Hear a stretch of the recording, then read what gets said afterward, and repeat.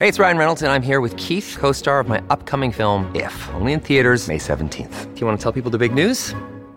All right, I'll do it. Sign up now and you'll get unlimited for $15 a month and 6 months of Paramount Plus Essential Plan on us. MintMobile.com/switch. Upfront payment of $45 equivalent to $15 per month. Unlimited over 40 gigabytes per month. Face lower speeds. Videos at 480p. Active Mint customers by 531.24 get 6 months of Paramount Plus Essential Plan. Auto renews after 6 months. Offer ends May 31st, 2024. Separate Paramount Plus registration required. Terms and conditions apply if rated PG.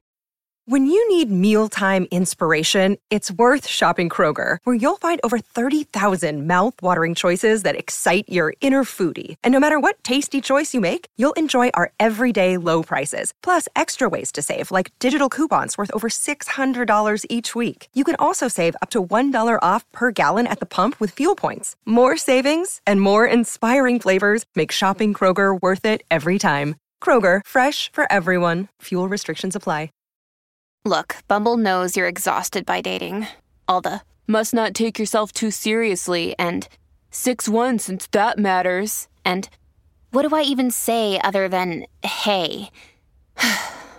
Well, that's why they're introducing an all-new Bumble, with exciting features to make compatibility easier, starting the chat better, and dating safer. They've changed, so you don't have to. Download the new Bumble now. Welcome to the New Books Network. Hello and welcome to New Books in Irish Studies, a podcast channel in the New Books Network. My name is Aidan Beattie. I'm one of the co-hosts of this channel. Today we're joined by Dr. Lily Zach, a senior lecturer at the Department of English Studies at ELTE in Budapest in Hungary. Dr. Zach received her MA degrees in History and Irish Studies at the University of Szeged in Hungary in 2006, going on then to complete a diploma course in Irish language and a PhD at the National University of Ireland, Galway in 2016. Her new book is entitled Imagining Ireland Abroad, 1904 to 1945, Conceiving the Nation, Identity and Borders in Central Europe, which is what we're going to talk about today. Dr. Zach, welcome. Thank you so much for joining us. That's great. Thank you for having me, and I'm very happy to be here and to talk about my book for a change to those who are interested in it, except for my family and friends who are probably tired of it at this stage, but really glad to be here. Sure. Thanks so much. It's a very familiar problem when you realize you've been kind of talking too much about a project and then you have to go and promote it and you're kind of sick of it by that point. So let me start by asking about this title, Imagining Ireland Abroad. What does it mean to imagine Ireland abroad? What is this book actually about? Most importantly, the book illustrates the complexity and the fluidity of Irish images and Irish perceptions of Central Europe and East Central European identities, and by extension, how independent Ireland set out to define its relationship with the wider world in the first half of the 20th century. First, I aimed to bridge the gap that exists between historiographies of the East and West, and I wanted to challenge the image of an isolated, inward-looking Irish nation that had defined itself internationally mainly through its relationship with the British Empire. Therefore, I focused on new insights into the significance of transfers and comparisons between Ireland and Austria, Hungary, and Czechoslovakia by shifting away the focus from relationships between small states and great powers and placed small nations in the center of attention. Therefore, I wanted to highlight the evolution and shifting nature of Irish perceptions through both wartime and peace, starting with the parallels Arthur Griffith drew with the Austro-Hungarian Empire in his Resurrection of Hungary. My book reveals how nationalist Irish perceptions changed since Griffith's influential study and after the rebirth of the small states of Austria, Hungary, and Czechoslovakia, and the formation of the Irish Free State on the other hand. Ultimately, the book traces the transformation of political frameworks in Ireland and Central Europe in order to illustrate the significance of rethinking the question of borders and identities in a transnational context. So I try to squeeze all of these into that title. According to Irish contemporaries, themes such as small nations' right to self-determination or the question of borders and minorities, they persistently defined identities in Central Europe. This book demonstrates that discussing Central European boundary issues in parallel with the so-called Ulster problem was a recurring theme in Irish accounts through the first half of the 20th century. The Ulsters of Central Europe, a concept not examined in comprehensive historical study to date, not only may enrich our understanding of the minority question in Habsburg Central Europe, but I think it also offers insights into the role of propaganda and Irish political rhetoric. Therefore, the readers of this book will hopefully discover how Irish comments on Central European parallels ultimately reveal the outward-looking nature of Irish nationalists at a time of change. Among other issues, the book also reveals that Dublin became a significant meeting point with Central European small states after the 1920s. For example, the foundation of the Czechoslovak consulate and the honorary consulates of Austria and Hungary in Dublin, they all served as examples for the growing significance of trade relations and cultural connections among small states, even if these consulates primarily and principally served symbolic purposes. Irish connections with the region, as well as the continuing interest, were best demonstrated by the fact that both Richard John Kelly and Hubert Briscoe, who had pre-war experience in Habsburg Central Europe, ended up as honorary consuls of the successor states in Dublin in the 1920s. The former Kelly for Austria, Czechoslovakia, Romania, and Lithuania. He was really backing them up. And the latter for Hungary. And in addition to them, politicians, diplomats, other segments of Irish society like businessmen, scholars, public figures with cultural affiliations, they all expressed considerable interest and considerably more interest in the successors of the dual monarchy than, for example, the Irish government did. Naturally, the experiences of Irish journalists, such as Gertrude Gaffney, whom we would know from her coverage on the Spanish Civil War, for example, or Robert M. Smiley, the editor of the Irish Times after 1934, they were all crucial in shaping public opinion regarding the small states in Central Europe, even if that's not what we would know them for primarily. So to summarize, the central theme of the book is to trace how Irish interest in small nations challenges persisting ideas of Irish national insularity and exceptionalism. My research has shown that similarly to the constructed nature of the Irish nationalist self-image, Irish images of other small nations were also constructed with the purpose of reflecting Irish national identity. The views of the Irish intelligentsia regarding other small nations were undoubtedly of evolutionary nature, and they depended on the domestic Irish circumstances as well as the wider European context. Ultimately, Irish awareness of Central European parallels sheds light on hitherto less explored aspects on Irish nationalist discourse, particularly on the level of personal encounters that transcended the borders of nation states. Therefore, I would say that, if we really wanted to pack it into one sentence, the book provides insights into how investigating Irish images of the successor states of Austria-Hungary through a transnational lens could complement the narratives of national history. So it does feel like your book kind of does a lot to kind of break out of this a number of different tendencies that Irish history writing has, either to just see Ireland in very insular terms or in terms of the broader British Isles, or sometimes looking at Ireland in a kind of post-colonial context. It's interesting to switch it, how you're switching it completely and looking at it as a transnational small nations context. Mm-hmm. I wonder if I could ask you a little bit about this really evocative phrase you use, the Ulsters of Central Europe.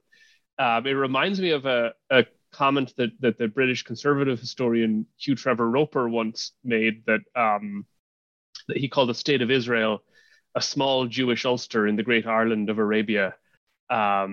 It's a phrase, the phrase you're using, the Ulsters of Central Europe, it suggests a whole load of different avenues you could use to explore this transnational history of small nations and borders and partition and things like that, and minority questions. So I was wondering, first of all, did it really matter that the successor states of the Habsburg Empire and the Habsburg Empire itself were predominantly Catholic? Mm-hmm. Yes, this is such a complex question, and I'm really glad that we are arriving here to discuss it, because with the transnational connections and the alternative alternative route, as you said, like, or the other examples that come up, in terms of comparisons as well with like the Jewish case, or even case or other places, similar challenges in India, South Africa, or Palestine, or within the context like in other parts of the British Empire. So indeed, a lot of these have been covered in historiography, like the ones I refer to. That's actually something that I cannot remember whether it's only in my thesis or the book itself. But, you know, when drawing up the historiographical context, I was really interested in similar issues, and not just Central Europe, but also like even the post-colonial lens that you referred to as well. And therefore came across the work of course, by like Alvin Jackson referred to the fact that the partition of Ireland had a wider imperial resonance, or Joe Cleary also compared the British support for Ulster Unionists to that of the Zionist movement. And therefore, he's viewed partition within the context of colonialism. So these are just a couple of examples to show that this is a very well-researched issue, and that kind of post-colonial lens.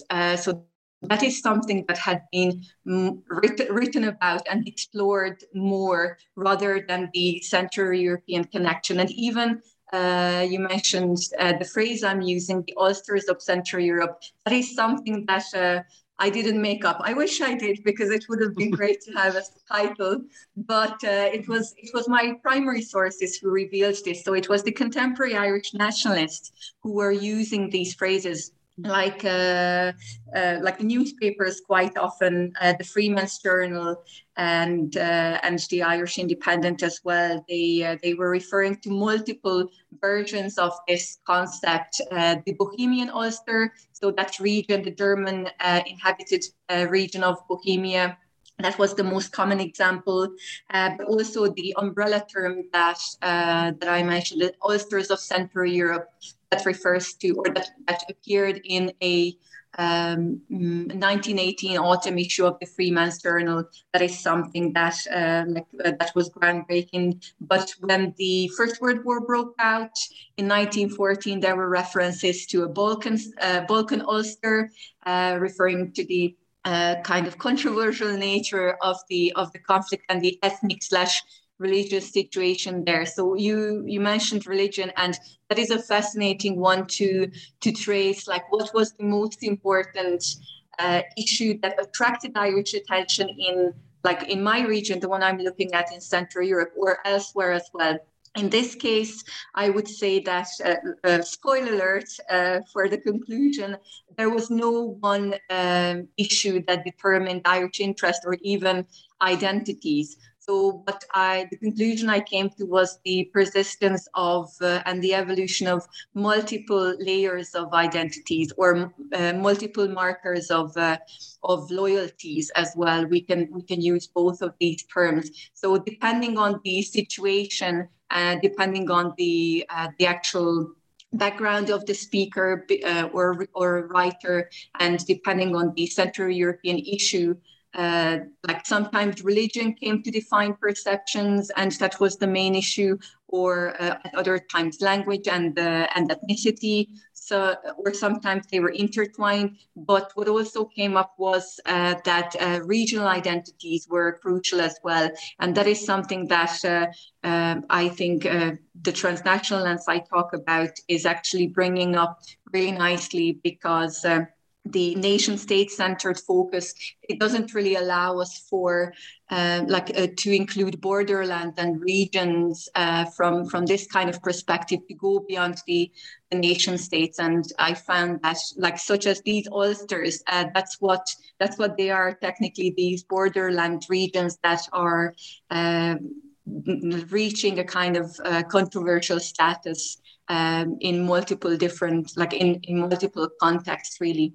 So that was an interesting part about religion, and also the fact that religion was not only, and Catholicism in particular, wasn't just a topic that they wrote about, that these Irish commentators addressed, but it really was a lens through which they examined the entirety of the region. And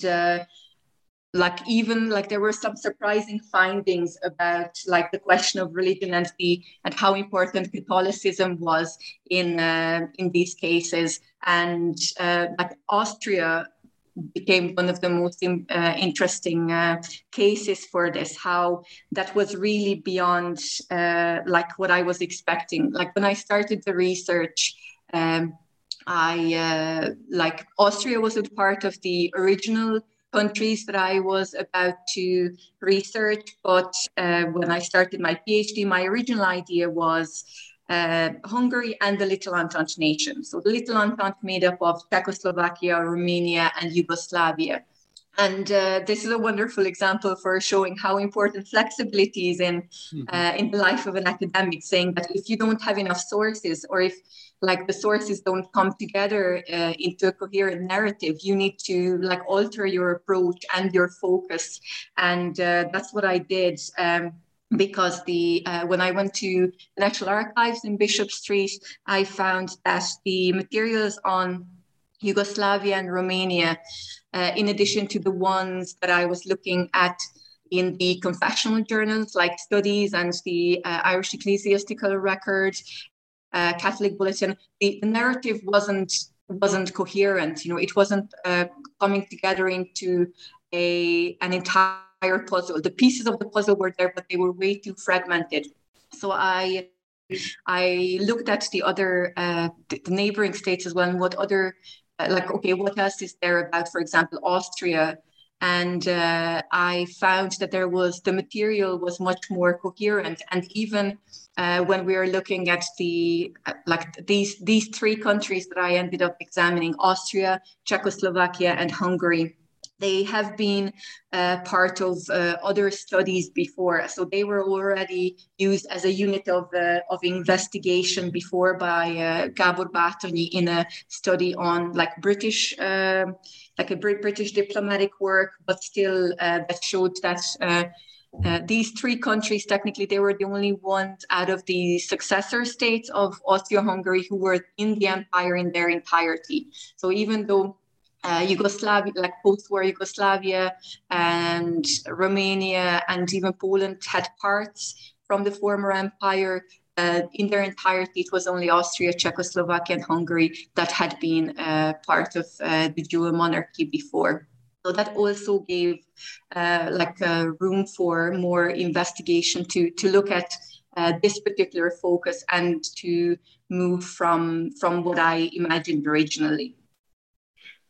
There seems to be an interesting kind of problem here about basically the fine line between fluidity and incoherency. How much fluidity is there in terms of how they view these three countries, Austria, Czechoslovakia, and Hungary? Are there things that make Irish perceptions of Austria different from Irish perceptions, say, of Hungary or of Czechoslovakia, or are they all just kind of viewed in similar fluid terms as just interesting border regions, small nations, ulsters? There are definitely themes that are very persistent, and they are visible throughout the entire period. So if I wanted to summarize these into just a couple of expressions, it would be that post-1918 perceptions would be Catholic Austria, democratic Czechoslovakia, and irredentist Hungary. So throughout the let's do the math. Like live on air, I'm not able to really tackle that problem. So between 1918 and 1945, these are really what we can categorize Irish perceptions under. There was room for more issues as well.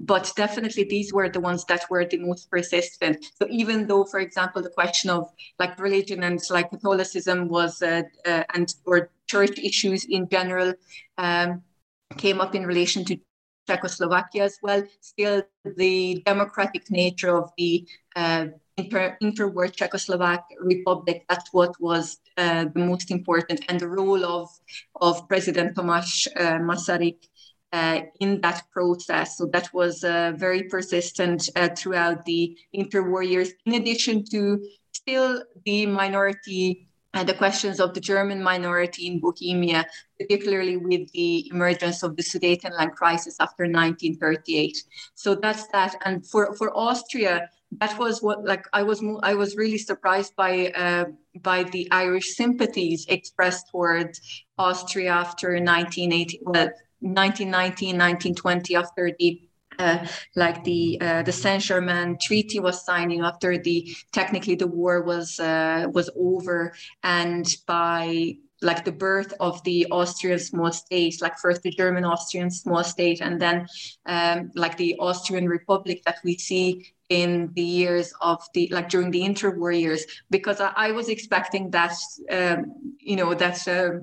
kind of Austria is is a former empire, but still it has that very kind of direct link to the empire and to the Habsburgs. And I thought that is going to be what is going to define Irish perceptions of Austria even during the interwar years, and that was not the case. Imperial roots were not criticized by enemies, but they were rather focusing on the fact that they were Catholics and how a pious nation, how a pious Catholic nation Austria is. And even when they were looking at different issues, like political issues in the 20s and the 30s, they were always finding that kind of Catholic connection, and even in political terms, in connection with the Christian socialists in Austria, like Monsignor Ignaz Seipel, who was the key political figure at that time, and how Irish commentators were really a huge fan of him. And most of 1930 studies is made up of praising. Articles praising Seipel. So that was quite important during the period. And for Hungary, the irredentist Hungary and Hungarian borders, that was also actually quite surprising, because I was expecting it to be more prominent at the time of the Paris treaties, or the Versailles treaties, or in the case of Hungary, the Trianon peace treaty. But interestingly, at the time in 1920, it was hardly referred to in the Irish papers. Like on the day or the day after, it wasn't even discussed. But it's going to be in the 1930s that this question of borders and the integrity of a nation and the minorities on each side of the border, this kind of thing, but it is being brought up by Irish sources, as well as how it became part of the Hungarian interwar, the constant rhetoric about the integrity of the nations under the crown of Saint Stephen. But in Ireland, it's particularly under, I would say, when there's a change in government after 1932 and Fianna Fáil come to power, that's when we see more and more references to the borders and the unity of the nation. So we can really get an idea about even the declared purpose of the De Valera government as well. So there are these kind of, what either at the time or in hindsight can seem like obvious comparisons that people can draw about Catholic populations and minority populations, and new borders, and the challenge of building a democracy after being part of a monarchy and an undemocratic monarchy. Mm. What was the oddest comparison you came across, or what was the most unexpected find that you had during the entirety of your research? That is a really good question. I would say that, not everyone was a fan of comparisons with Central Europe. So, for example, I talked about Griffith and Griffith's comparison, or he studied the resurrection of Hungary, and how I wouldn't say generally hated Griffith was for this, but how unpopular that concept was, which shows how many other nationalists attacked Griffith and Sinn Féin in general. For example, the cultural revivalists like D.P. Moran, who was the from the Leader. He was one of the top haters of Griffith at the time, who was constantly criticizing him and the idea of Sinn Féin and their idea of passive resistance and how they imagined like Irish independence and the Irish nation. So they were really not well liked and not accepted by others. So a lot of the things that we would, as historians, I'd say, like think of as like granted or given, that everyone is interested in that. Like just as I mentioned with regard to the Trianon Peace Treaty, like contemporaries, not nothing, almost nothing. And so this is a good kind of reminder, I think, for us that not everything that we would think was such a big issue then was at the time, and how interestingly it changed later to mean something else. So that is for the connections and the different kind of comparisons, and how not everyone was a fan of these. And interestingly, as for the findings, what was the most surprising one, it wasn't about these different kind of perceptions, but about the existence of these consulates and honorary consulates that I mentioned. Because when I started the PhD and this project itself, one of the first things I did was I browsed through the index of the Document on Irish Foreign Policy volumes, the ones that were published in this area, in this time period, and I was going from there. And then I looked up some of the Hungarian records, online, etc. And what I found in books on diplomacy was the fact that the link between, or direct diplomatic representation was only started in the 1970s. I was really surprised when I went to Bishop Street to the National Archives, and there was Hubert Briscoe in all his glory, writing on Hungarian stationery and signing the papers as honorary Hungarian consul, or honorary consul of Hungary in Dublin. So that was I know that it's not a groundbreaking finding, but when it still completely changed the perception of how I perceive that issue, the fact that diplomatic representation or interest in one country and the other that hadn't existed before the 70s. And this was 1925 that these honorary consulates were established. So that showed that there was indeed an interest. And I think it's even telling how the fact that they are not official embassies, but they all started as honorary consulates. And that is because the fact that it's an honorary consulate, it shows that there is an interest from the Irish public, businessmen or cultural figures, like I mentioned, Kelly, who was the proprietor of the Tuam Herald. Yes, it was the Tuam Herald. And Hubert Briscoe, who's not a relation to Robert Briscoe, the Fianna Fáil TD later, but Hubert Briscoe was a Dublin stockbroker, so he's a businessman as well. And they volunteered to fill in these posts, and so it all started with interest from Austria, Czechoslovakia, and Hungary separately. They expressed interest to the British diplomatic circles in London, and they said that or the High Commissioner in London, and they were looking for business people or people of high standing who would be interested in filling these positions. So that actually shows us that it was the Irish public who had this interest, even for these for establishing these links, these political ties as well. And so it's them and the Central European states. So the actual Irish government at the time, they were severely limited, of course, in the early mid 1920s. Just recovering from the Civil War, etc. So their funds and their everything was pretty limited. So it wasn't their main priority to develop links with Czechoslovakia, Austria, or Hungary, but they were very open to the idea when the Central Europeans were knocking on the door saying okay, we are really interested in doing this. So that is, I think, definitely noteworthy from this perspective as well.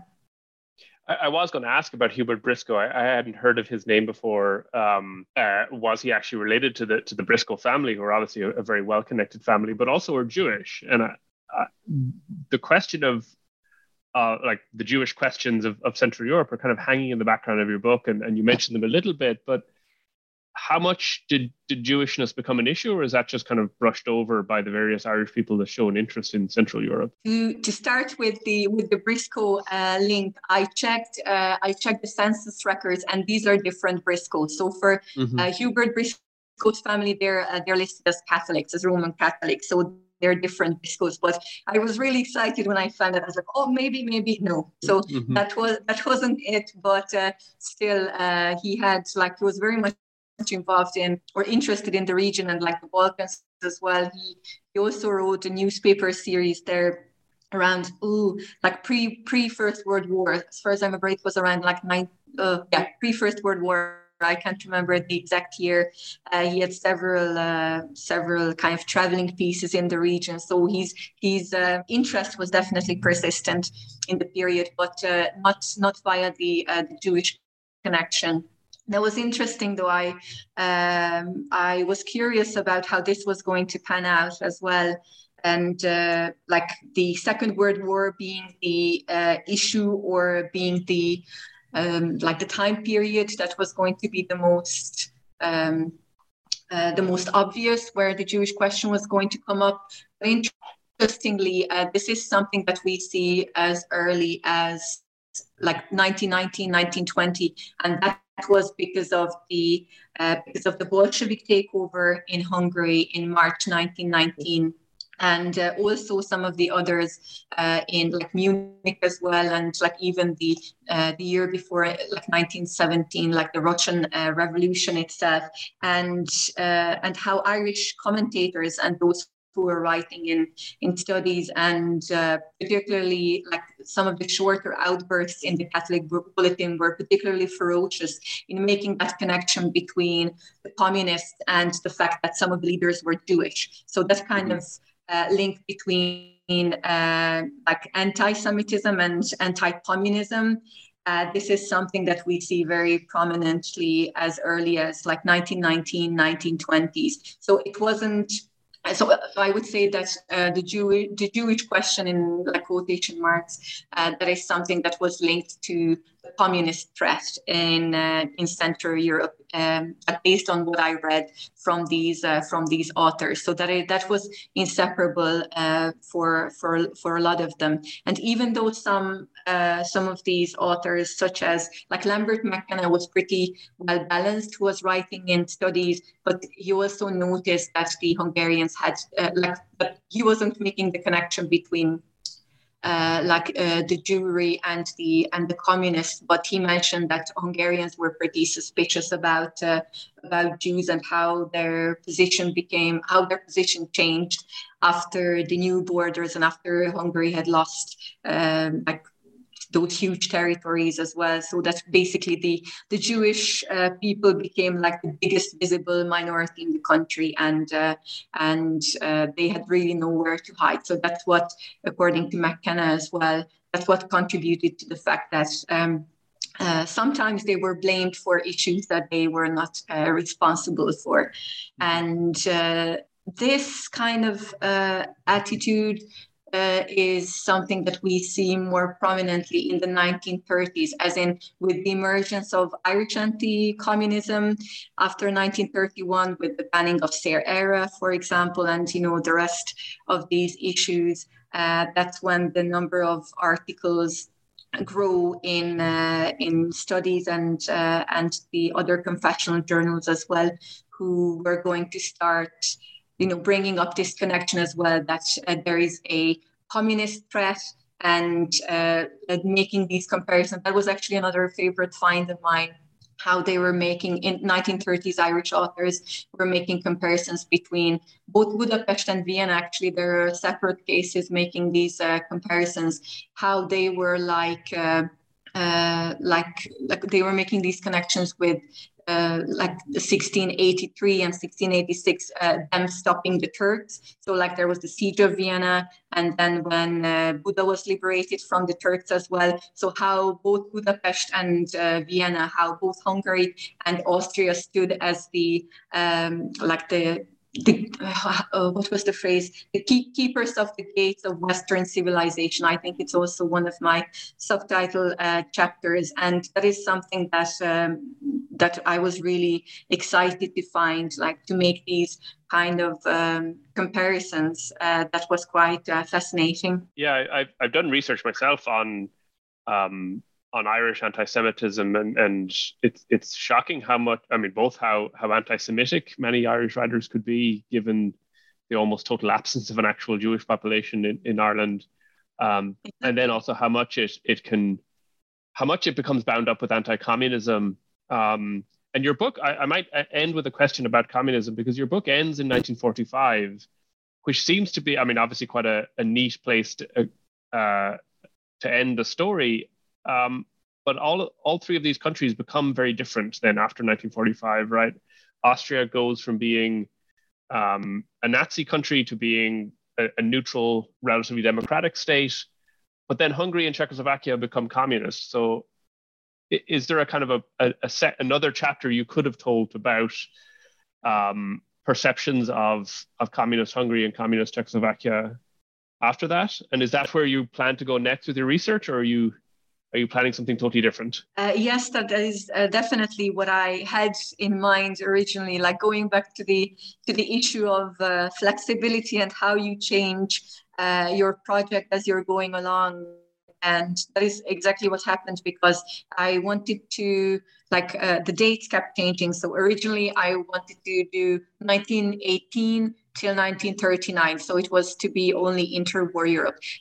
And then I found that we cannot really work with our little Europe-centric, and with these kind of this kind of mindset that we have, that having these very clear chronological dates, that it has to be 1918, because there were so many references to small nations before that as well, and particularly with the outbreak of the First War in 1914. So there was a lot of small nations, political rhetoric kind of issue then, and even going back to the Second World War. And the same thing happened with the ending date as well. I pushed it to the end of the Second World War, 1945. And while I was at the National Archives, looking at the DFA archives, I found that there were more and more records, particularly with the Czech honorary consulate, that went even beyond 1945, and how it was also raised to the level of embassy.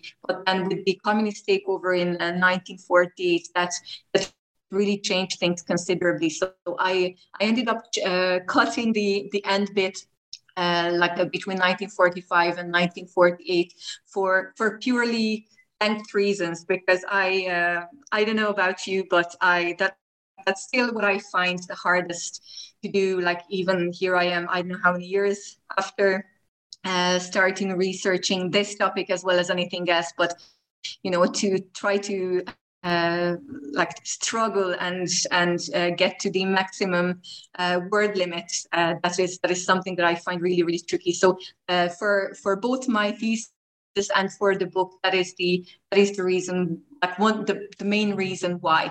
The other reason is that is linked to the coherence of the narrative, and how exactly as you said, Austria found itself on the western border of the Iron Curtain, and Hungary and Czechoslovakia on the other. So these narratives would have been really broken up. And also the fact that, in the case of the Hungarian honorary consulate, Briscoe resigned in 1941 when, shortly after Pearl Harbor, because he said, after Hungary joined the war, declared war on Great Britain, he said that like he has business interest in London, so he can't fill that position. And they ended up transferring the materials of this to the Swedish embassy, which I haven't been able to trace down, but it's there somewhere.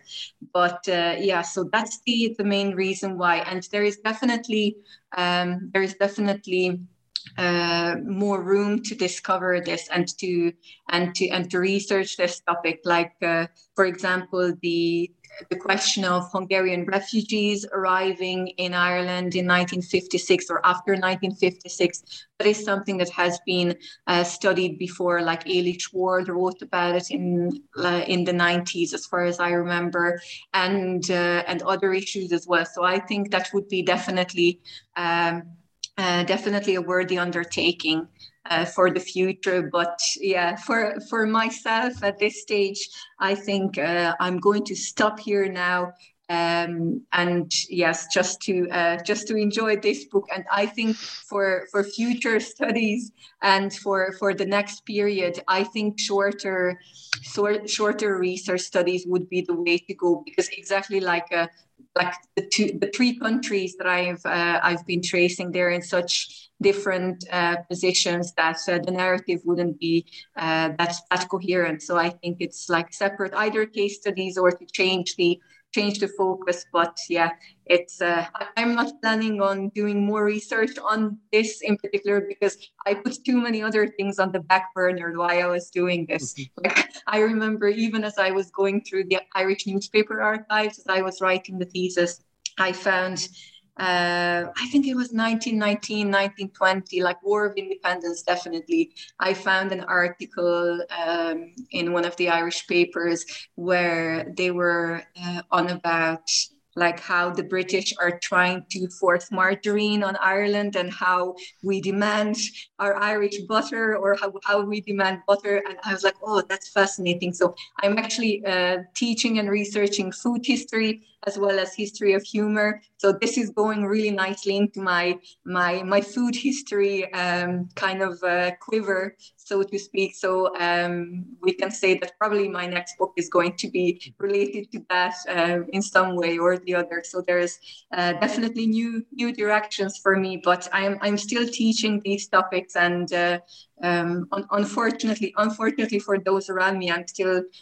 going off on tangents every time something even remotely relevant comes up. So that's that.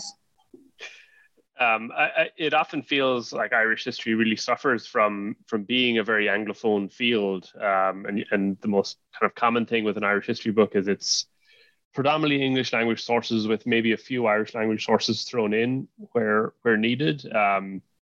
It's incredibly impressive, the linguistic diversity that you're drawing on, and now it seems like you're breaking new ground with some really cutting edge methodologies about history of humor and history of food. So if that research is anywhere near as good as this, it's something we can definitely be excited about. Thank you so much. Thank you so much for joining us and for this great conversation. Thank you very much, Aidan. I really appreciate your time. Cheers.